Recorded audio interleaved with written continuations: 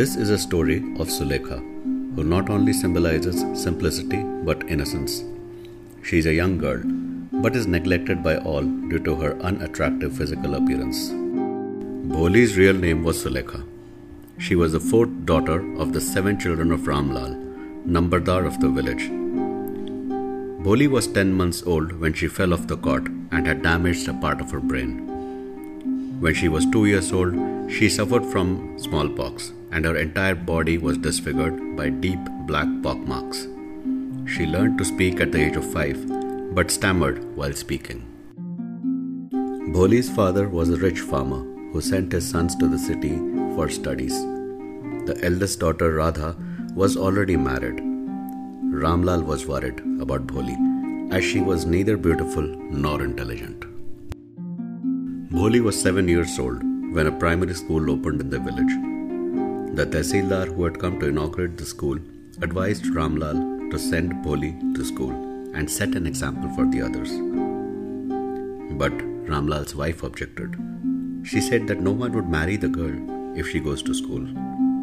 Bholi was not good looking, so education may help her. So Ramlal decided to send Bholi to school. Next day, Bholi was given new clothes for the school. She was given a bath and her hair was oiled. She was happy that her mother got her ready. Bholi was scared when her father went back to the village after handing her to the headmistress. It was Bholi's first day at school and she was attracted to the colorful pictures of birds and animals on the walls. The teacher asked her name. Bholi stammered and then started crying. The teacher called her lovingly and encouraged her to speak her name. And this time, Bholi tried to speak her name and was successful. The teacher told Bholi to come to school every day. She gave a book to Bholi which had pictures of dog, cat, goats, etc. Bholi was very happy as the teacher encouraged her and gave her a hope of a new life. Many years had passed and the village grew into a small town. The primary school had become a high school. One night after dinner, Ramlal and his wife were talking about a marriage proposal for Bholi.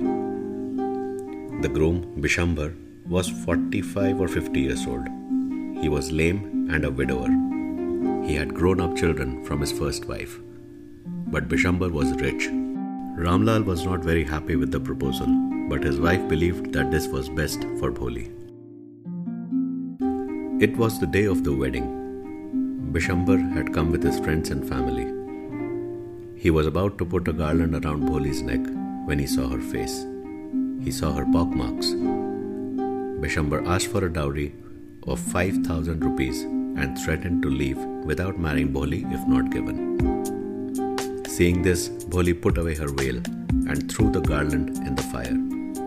She refused to marry Bishambar and asked her father to take the money back.